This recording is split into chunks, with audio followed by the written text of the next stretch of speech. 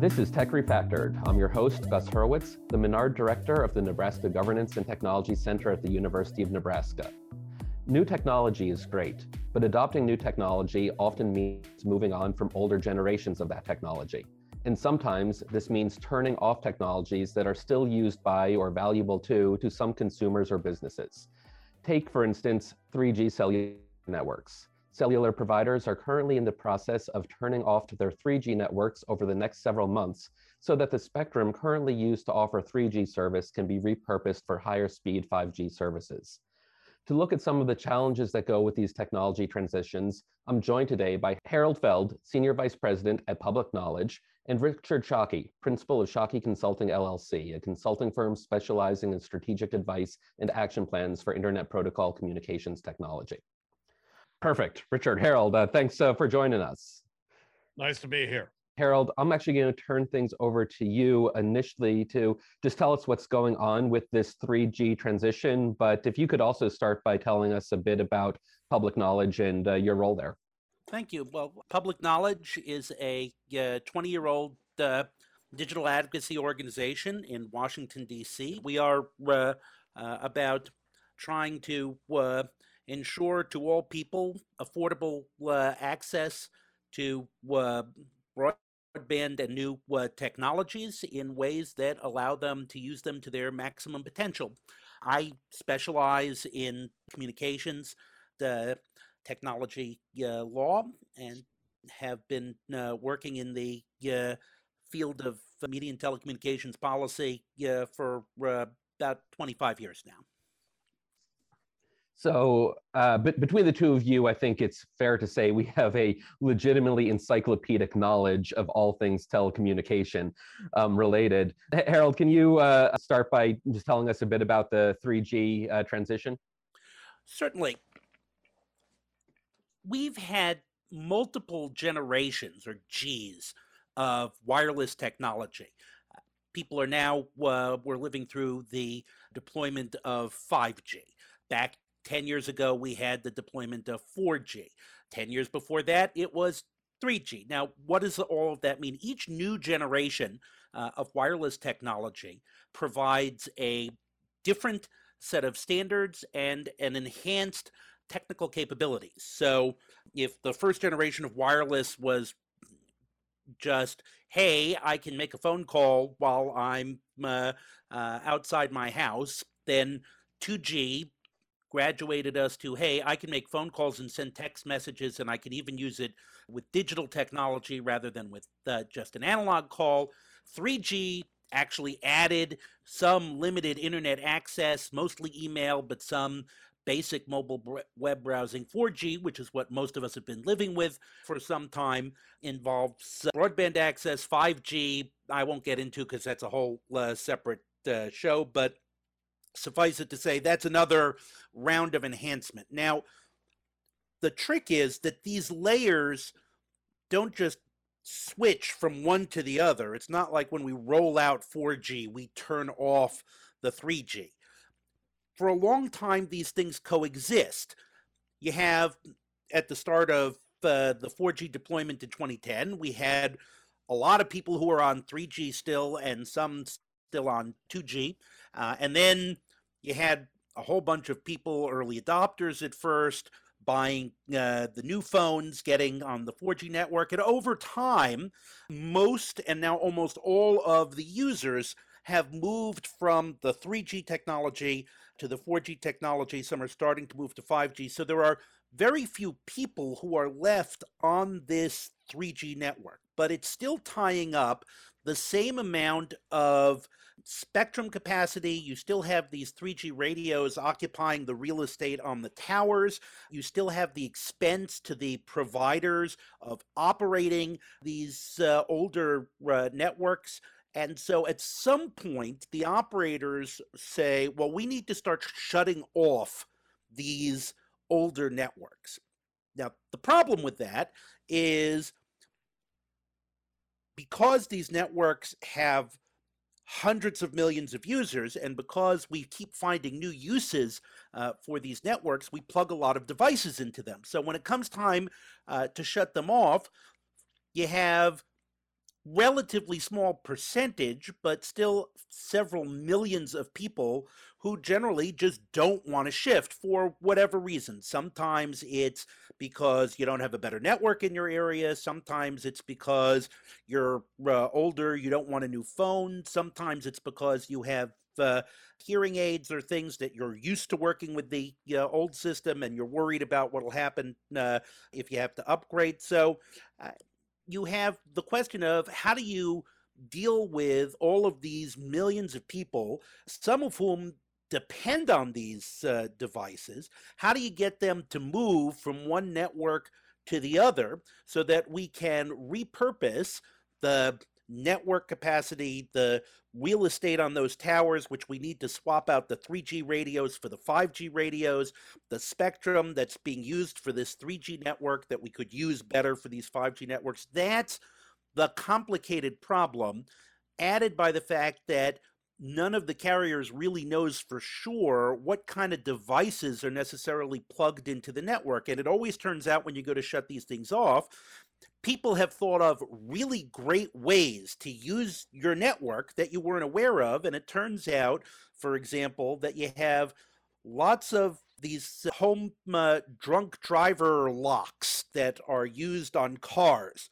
Turn out a lot of them are plugged into the 3G network. So if you just turn off the 3G network, all of these people who are under house arrest or you can't drive your car without breathing into the breathalyzer, their car's not going to work or the alarm's not going to work. So that's the problem we got to deal with in real time.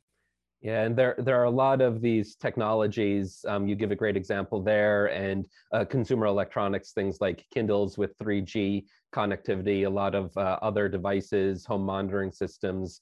And to some level, this was a new-ish problem with 3G. As you mentioned, Harold, 3G was the first really data capable of these wireless cellular networks. So we started to see lots of early Internet of Things style devices getting jury-rigged into them. I want to talk more about the social and human side, but before we turn to that, Richard, curious your thoughts on the technical and engineering side and challenges that the carriers face with these? Well, first of all, let me, I think Harold framed the basic issue correctly, which is every time we go through a technology transitions, there are going to be impacts on vulnerable populations. And I deeply understand this, but there are other impacts as well, which is, the problems for service providers is, and I'll bring this up later in a different context, you can't get parts for this stuff any longer. I mean, trying to actually maintain, the radio access points in towers, the switching gear, they don't manufacture this sort of stuff any longer. And, there are greater impacts really in my judgment, not transitioning than there are in the transition itself. And we see, the 3G problem is manifesting itself across the entire communication spectrum. And one thing, Gus, you and I have talked about, and Harold is deeply aware of, is we have a problem with the PSTN, okay, which is we need to retire signaling system 7 and time division multiplexing because A, you can't get parts for this stuff any longer. And it is becoming, the lack of transition is becoming anti-competitive in several marketplaces. So this, what I call the persistence of protocol, and it's not just 3G, it's not just the PSTN, but trying to get people to do things like DNSSEC, trying to get RPKI into the networks, to try and get things that mitigate the problems with internet access, such as, for instance, one way or other. These are showing up relatively all the time and represent significant problems, both on the engineering side and specifically for the policy side of the industry here, which is at some particular point in time, I tend to believe you've got to draw the line in the sand or basically say enough is enough. do a date specific, no, we're going to turn this stuff off and we need to turn it off sooner rather than later. And as though the policymakers need to do any number of things to mitigate the impacts on vulnerable populations, but you at some particular point you just simply cannot delay progress. So a whole lot in there. First, for listeners, just generally, the idea that Richard is talking about, and we'll delve into this a bit more after our break, the PSTN and Signaling System 7, that refers basically to the telephone network and architecture that was developed in the analog era and the early digitalization era of the telephone network in the 1980s, really, and is still used for much of the telephone network today. And Richard and I have previously discussed this in the context of robocalls and the upgrade in process to a more robust and secure authentication system for phone calls. And Richard also mentioned some of the protocols that deal with the internet and how networks interconnect there. So these challenges face us in a number of contexts. And Richard, you finished there with an important concept, the role of the regulators. So in all of these cases, and in particular with the 3G transition right now, the Federal Communications Commission has some role in overseeing how the carriers are doing these transitions and making sure that all these issues are balanced and taken into consideration. I wonder, Richard, I'll start with you and then turn to Harold. What's your understanding of the FCC's approach to thinking about how to manage these transitions and balance these concerns? Well, for some of us, and I'm on the FCC Nancy and some other technical advisory committees, and I agree with Harold. This is what regulators are supposed to do.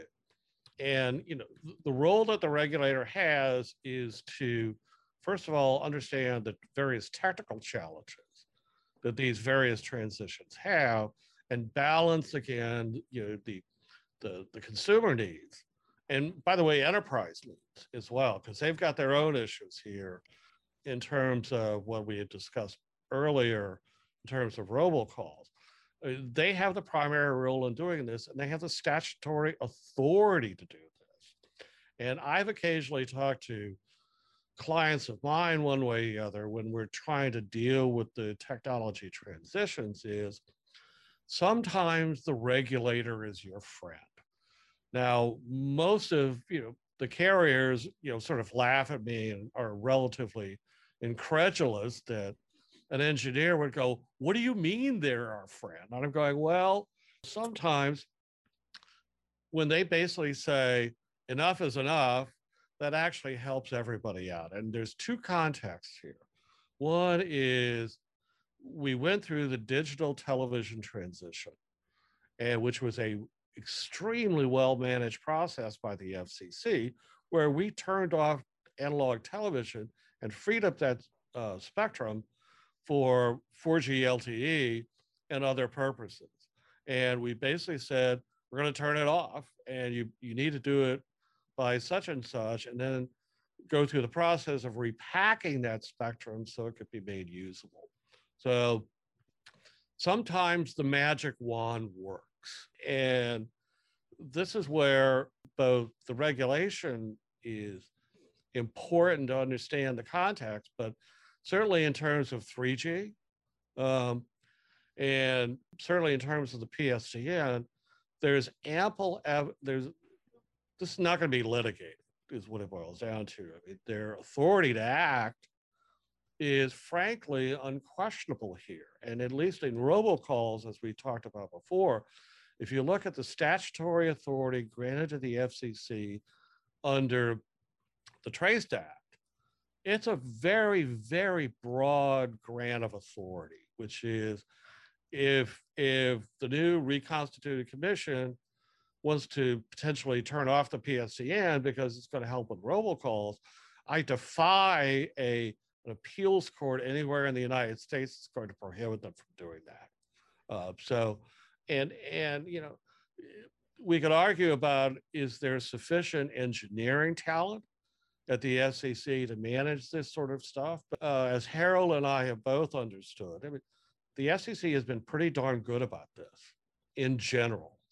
And there's going to be more coming, but it's not just the United States jurisdiction that's involved. Say, for instance, on the PSTN issue, and on they've got a much more complicated problem in the United Kingdom on 3G than we have, because they use 3G in the UK for extensive roaming. Okay. And they're not really in the position to do what we're doing because of the roaming issue.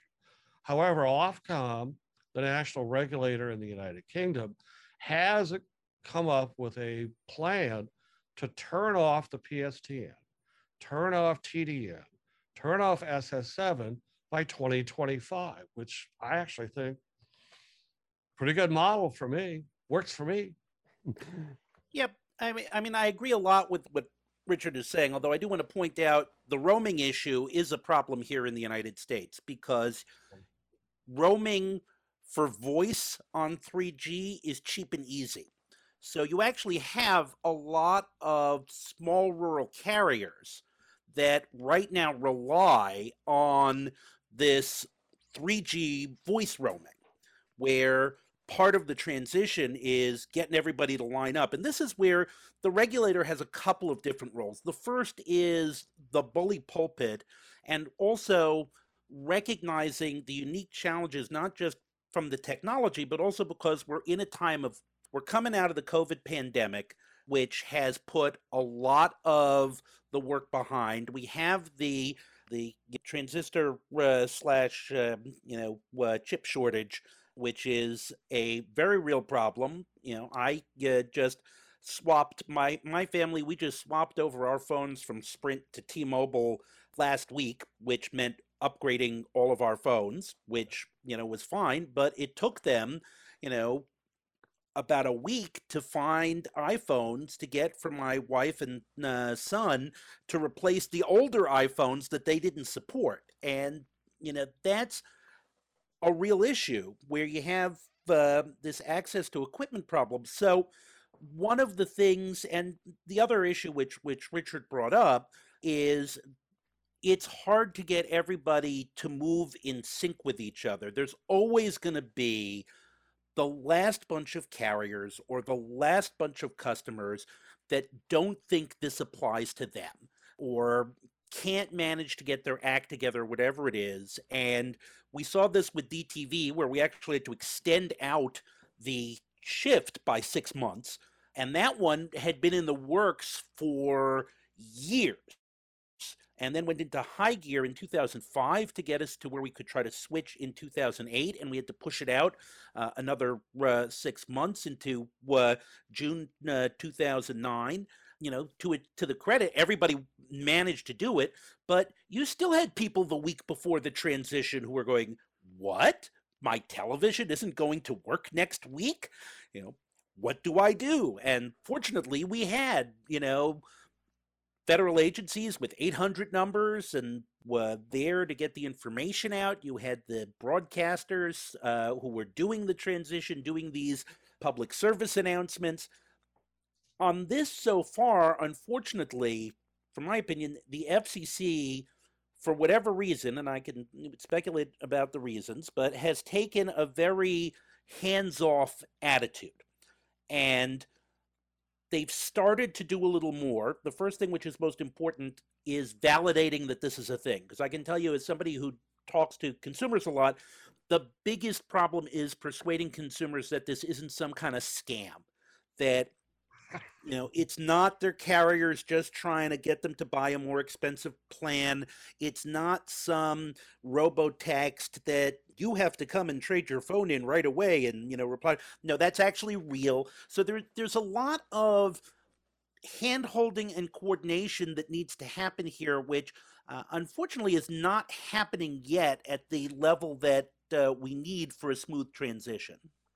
That's a fascinating point. We need to turn to a break, but I hope that we can take up this basic idea.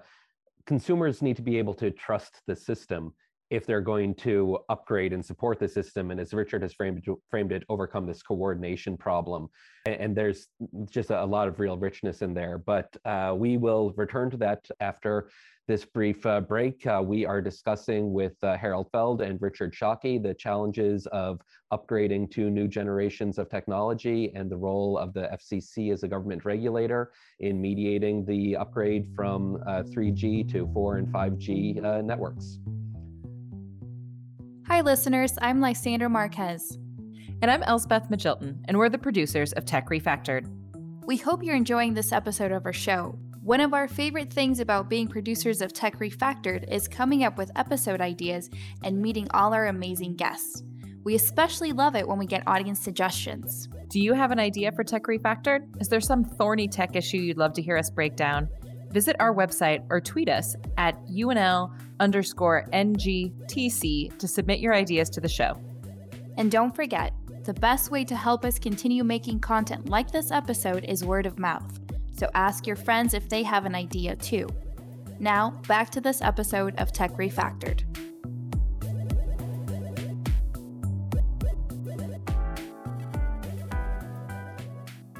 Okay, so we are back with Harold Feld and Richard Shockey. I want to start by asking about something that I think is somewhat unique to wireless technologies. We've gone from 1G to 2G to 3G to 4G to 4G LTE to 5G, and I'm already hearing carriers talking, it might be vaporware, about 6G planning, really over the course of a very short period of time.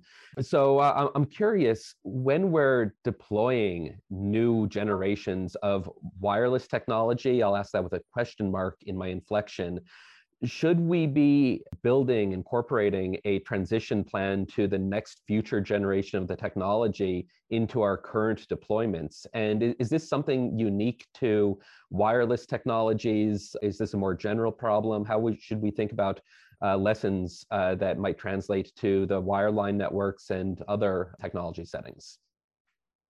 Well, I think it's easiest in wireless because we expect this to happen, and it's helped by the fact that both the carriers and the handset manufacturers all have incentive to keep upping the ante on the mobile network. So every year Apple comes out with a new iPhone. They have to have reasons why you should want to buy this model iPhone, or Samsung for this model Samsung. So they keep wanting to put in these new capacities.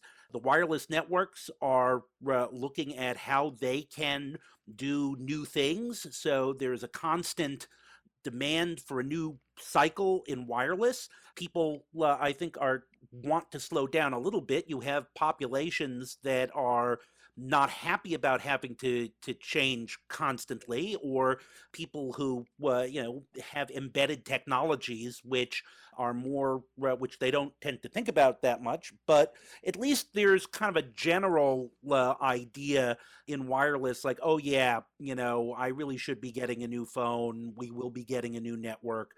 By contrast, and it's also helped by one other thing I should add, which is spectrum auctions.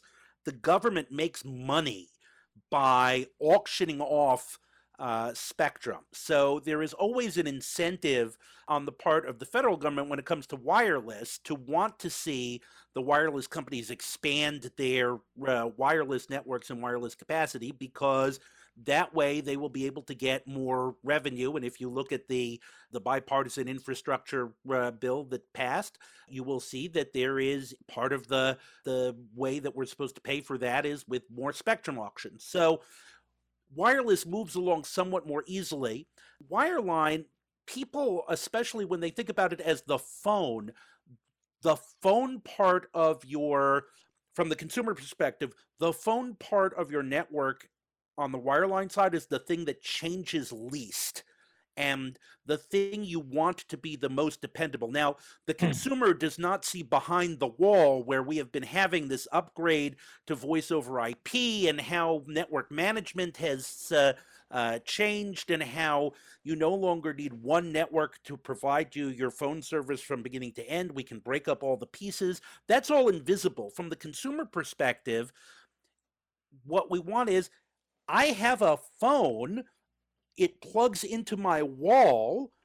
I want it to do the things it's always done, because at this point, if you're hanging on to a telephone that's a wireline telephone, you're doing that for some reason. Either you are, you have a fax machine or something else that might be dependent on the legacy technology, or you want to make sure that you have a separate line for personal, or that you share only with a couple of people. Whatever the reason is, you're making that choice because you want that phone to be a phone. And that makes changes like the current shift. The big thing is we're moving from self-powered landlines to where it's not self-powered. And for a lot of people, that's a So huge for thing. listeners, the idea there, traditionally copper-based phone lines, the phone company would provide the power for the phone. With fiber optics, you can't rely on that. So the consumer needs to be providing the phone, the power to run the phone. So I guess my upshot is, on the one hand, from an engineering perspective, yeah, it's all one network where the pieces fit together, and the wireless and the wireline and the broadband, and they all have to be coherent with one another and work with one another at this point. But at the same time, from the consumer perspective, the wireline transition is a much bigger deal than getting a new wireless phone. And Harold, I would agree with that. And there's something that would be, again, particular to Nebraska, by the way, in rural areas, in 2 points. There is some, not necessarily empirical, but anecdotal evidence that especially rural consumers trust landline devices more than wireless devices for 911 and the public safety issues here. Because if you do have SIP-based VoIP, it's considered more reliable transmitting location than the occasionally sparse location data that has plagued many rural areas of the United States. Nebraska, Kansas, the Dakotas, Montana, Idaho, one way or the other. There's one other thing in terms of the transition here, and Gus, this is actually quite relevant for Nebraska, which is we're now about to see about $45 billion worth of public investment in fiber optic across underserved areas. And a lot of those are, frankly, in Nebraska, Kansas, the Dakotas, one way or the other, which I think is going to hasten the transition from copper-based networks to fiber optic networks. And for Harold and myself, living in the Northeast, we've actually gone through this, which is, I'm sure Harold's on FiOS, just like I am. RCN, but yeah. But we're pretty much on, one way or the other. And, here in Northern Virginia in particular, we, several years ago, we went through a flurry of what was called the 214 issues. 214 disconnect notices from Verizon basically saying, we're going to turn off copper. And the FCC rules allow them to do that if there is a suitable alternative available. And so rural carriers, and I've talked to a lot of them, by the way, they're anticipating that if we can finally get the fiber optic cable, that's another issue. That's a parts problem. I've heard 18 to 24 months on an outbound build for a brand new fiber optic network. But beyond that, there's going to be a flurry of 214 that not only the federal regulators, but state regulators are going to have to try and build into the system, because that's going to spur, I think, again, PSTN transition as much or not more than anything else. So that, the reliability of 911 and these transitions, both wireline and wireless, have to keep in mind that there could be no degradation or diminution of the public safety networks. And of course, there's another transition going on among PSAPs, which is, as we Can you explain what PSAPs are? Public safety answering points. It's where the 911 call actually terminates. And part of the stimulus bill is transitioning 911 from traditional analog PSAPs to ESI nets, and they're going to go all voice over IP as well. And I've talked to some of them, they've got identity issues. Is this really the sort of person that they say they are, et cetera, et cetera. So, the impacts of these particular transitions, wireless or wireline, in rural America is going to be rather profound. And we've gone through some of this in the major urban areas, but it's going to accelerate. It's definitely going to accelerate. And this is a great place for me to note, because Richard's too modest to say it, something that I quote often called Shockey's Law, which is money is the answer, what was the question?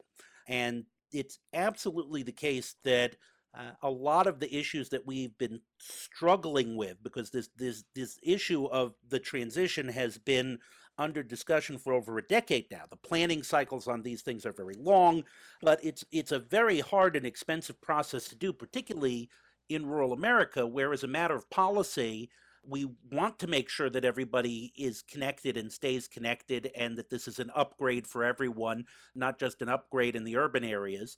And the economics, which already made it difficult to get wires out into rural areas. And the answer, quite frankly, is money. And this is a case where happily public policy for broadband and for the telephone system have come together. The stars have finally aligned properly. And I think that we may see more progress in the next 5 years on this than we have had in the previous 10 years. And I could totally agree with that, Harold. And the other problem in terms of investment, Gus, is voice in and of itself. Okay. And the SMS service is a very low margin business for the carriers. As essential it is to society and public safety, there's just a lot of money in it one way or the other. So the carriers have, the major carriers, by the way, and this includes, carriers like Frontier, Windstream, Consolidated, one way or the other, had a disincentive to invest in the key voice communications, real-time communication service, because they can't make any money out of it, at least not for a while. So, again, I think Harold and I, even though we were occasionally on different sides of the aisle, we're in absolute agreement about this. So I'd like to ask, this is perhaps a diversion, I'm not sure, it might actually be right on point. What's the more important basic service nowadays? Voice communications or data communications that might offer voice as a bolt-on voice over IP on top? From a consumer perspective, from a public safety perspective, a social regulatory perspective, which is the more important one to make sure consumers have access to? I'll tell you, I'll give you a little insight. Okay. If you look at the Federal Communications Wireline Competition Reports, okay, the total number of minutes being reported used in the network, and I think 2020 was the last sample period the SEC used, it hasn't changed at all. Okay. We're communicating more by different kinds of methodologies. People say, oh, we're all doing all this video conferencing. And I looked at Zoom's stock price this morning, and boy, it's hit the sewer. What Zoom and GoToMeeting and Teams have done is it's killed the commercial audio conferencing market. Okay, look at us right now. It's just like, we would never do this on an audio conference bridge. We're doing it all, via collaborative real-time communications platform. And that's a competitive marketplace, by the way, enabled in large measure by the Pulver order. And of course, some of us were reminded this week, Vonage, which was started by Jeff Pulver, was sold to Ericsson for $6.3 billion.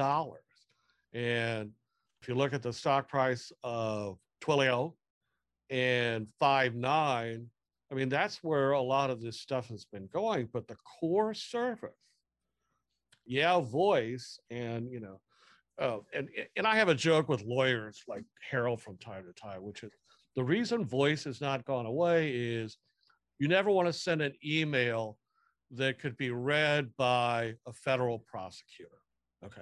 And so there are a lot of conversations from time to time that will not use SMS. They will not use email. They will not use any kind of text messaging service on any social media platform because they're afraid it will be used against them in a court of law. Or somebody is going to, say what they really think and then, do star or click all, it's like, voice has oddly enough made a bit of a comeback. And one of the reasons for that is for those of us who are using the more advanced SIP networks, VoLTE, et cetera, it just sounds better. It really does. Yeah, I mean, I just want to say, getting back to your question, kind of building on a little what Richard said. I mean, first of all, one of the most important things is access to 911. Yeah, and that's a voice service. Right. We keep talking about doing text to 911. It'll be useful when we manage it, but the fact is that for most people, it's going to be 911. Is going to be a voice service, and you're going to want to be talking to an actual human being during an emergency. People are very much about talking to each other, and yes, we supplement. We also use the communications differently. My son, who is supposed to not care about voice at all, he spends a lot of time talking to people. In fact, he talks to people in 4 or 5 different ways at the same time. He'll be texting on the one hand, he'll be actually talking, through the cell phone while he's using a messenger app, and so he's not throwing away the voice at all. And when we look at the diversity of populations that need to be served in the country, different languages, different ages, different levels of technical proficiency, different demands on whether you're calling international, whether you want to communicate internationally or locally or long distance, to the extent that that's still a separate market.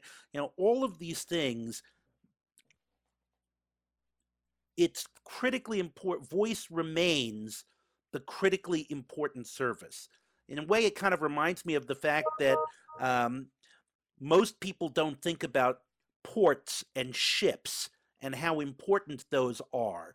That's old technology. When we can get on an airplane and fly, who sails or, so we don't think about it. But as we've seen with the supply chain disruption, all that stuff was going on under the surface. We rely as heavily on, our carrier ships have gotten bigger and better, and our ports are doing stuff, but it's still the same basic service of shipping stuff over the ocean from one place to another and unloading it and transporting it that goes back to the Roman Empire.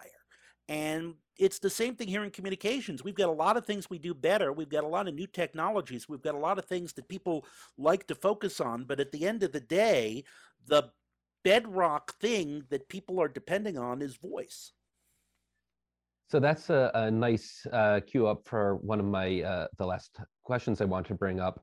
Is this a new problem? Are there new elements to how we're using these networks that suggest that we should be or need to be thinking about technology transitions differently today than with the digital TV transition or any previous technology transition?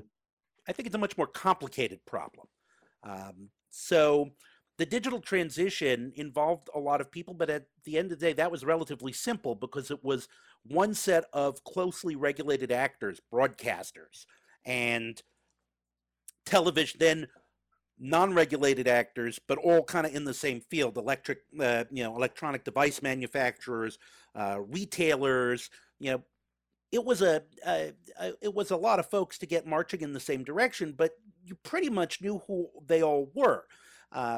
One of the things that has happened is our new networks, which have allowed us to break up various services so that you can have, whereas before you had one telephone network, AT&T, that maintained the public safety access points, maintained the local voice network, maintained all of these things. You can now break these up into a large number of competing services and markets, which is great, except that when it's time to get everybody to march together and move together, you don't know who was in the band at this point. I mean, you're kind of half the struggle here, just even the 3G transition, which is just wireless. The alarm industry, just to take an example, the alarm industry filed a petition with the FCC saying, FCC, please make AT&T give us more time because we haven't been able to transition all of the home alarm systems, COVID, chip shortage, blah, blah, blah. You saw the auto industry show up, the consumer device industries that people had not thought were at all going to be affected by this, showing up and saying, what? There's a transition? You have to give us more time. Nobody would have thought cars were going to be a big, after the fact, you say, oh yeah, well, sure, now that makes sense. I mean, we've been putting wireless chips in cars for years now, and not surprising, a lot of them are designed for 3G because that was a cheap available network and was good for the kind of stuff that they were doing. But when you first said, when AT&T was saying, hey, we're going to shut off our 3G network, most of us did not have the first reaction of, have you talked to the car manufacturers yet? Yeah, there's, and by the way, Harold and I deal with the commission all the time, one way or other. And there was one other issue in terms of transition that is just, in the robocall field, that had just sparked massive controversy in terms of transition, which was in the fourth report and order on robocalls, there was a mandate to use what's known as 608, 607 error codes so that a calling party would know if the call had actually been blocked. Okay. And that's just turned into a gigantic kerfluffle that I've been involved with to a certain extent. But, in terms of emerging technology stuff, and I think Harold has started to begin to look at this as well, is the big thing in terms of telecom and landline telecom that I deal with all the time, even in wireless, is identity. It is this whole identity business is greenfield running for a bunch of companies that we know of, Newstar and Haya, TNS, First Orion, this concept of branded calling, and Harold will need to talk about this privately, it's Wild West out there. And how the regulators are going to deal with how identity is captured, organized, and displayed, it'll keep us all busy for years to come. I mean, that's one thing, Gus, you and I had talked about before. The easiest way for job security in the next 5 years is becoming a robocall expert, I'll tell you. A very sad statement, but I definitely agree. And this echoes some of Harold's earlier comments. I'm picking up and waving around my cell phone right now, just thinking how much these things have changed. Talking to students in my telecom class the other day, parents and grandparents who now are dealing with phones that you need to turn on and that can be turned off. No, your phone, you don't turn it on or off. It's just on the wall. You don't need to worry about keeping it charged up. And now with robocalls, your phone's going to ring, and not just ring, but it's going to tell you who the caller is with a message. Do I trust this? I don't know. This is a really weird new experience. The social meaning and identity of the telephone is completely changing. And there's a basic functionality, the ships and ports, the being able to make a call and call 911. And we expect these things to support that basic functionality at core, but that basic functionality is buried under so many layers of different technologies. It's a fascinating problem. Unfortunately, we need to start wrapping up, but Harold, Richard, I want to give each of you a chance for any final thoughts before it's time to say goodbye or hang up. Yeah, so I'm just going to say that the thing that's missing right now, in my opinion, is for the FCC to step up. And part of that has been a function of the way that everything in Washington, D.C. has become politicized, and these wild swings that we are having back and forth between, regulation is evil, corporations are evil, and traditionally the FCC had done a good job of being very pragmatic about it. We don't care who's evil. We don't care who's good. We just care that the network works. I am very hopeful that with Jessica Rosenworcel, who is one of the wonkiest and most pragmatic people when it comes to this sort of thing out there, that we will see the FCC able to focus on these things again, because ultimately I do think that you want a regulator to do two things. One is to set a deadline, because without an actual deadline, you will always have people who just don't want to make the change. But the other is to make sure that that deadline lets everybody who needs the time have the time they need. They don't get the time they want, but they should have the time they need to make sure that things transition smoothly. So I have to ask Harold, if I were to get you a Make the FCC Boring Again hat, would you wear it? Oh, hell yes. You could put that on a hat. You could put that on a T-shirt. I say this all the time, Well, and to that is like, hire more engineers down there, please. Yes. That would actually be relatively helpful. I don't even know who the modern CTO at the FCC is anymore. I mean, after Eric Berger left and things like that. But I just want to echo, again, Harold and I on this particular kind of issue agree with each other completely, is that set a deadline, let everybody know that they need, to get busy here. Because I think the economic impacts of not taking action can potentially outweigh the problems with vulnerable populations and consumers. Because I'll tell you what, on this identity issue, I mean, the healthcare providers that I've spoken to, they think the identity issue is the greatest thing since sliced bread, because what they're trying to do is, this is your doctor calling, and they have your test result, and they want you to answer the frigging phone. And that has, the call completion rates in the healthcare industry have been appalling. Okay. And yes, this is really American Express. We think there's a fraudulent card. Maybe you're not looking at your text messages, and the other thing is, it's Domino's Pizza, go to the door, your doorbell's not ringing or something else like that. Well, there's all of these, or, the other one that is utilities.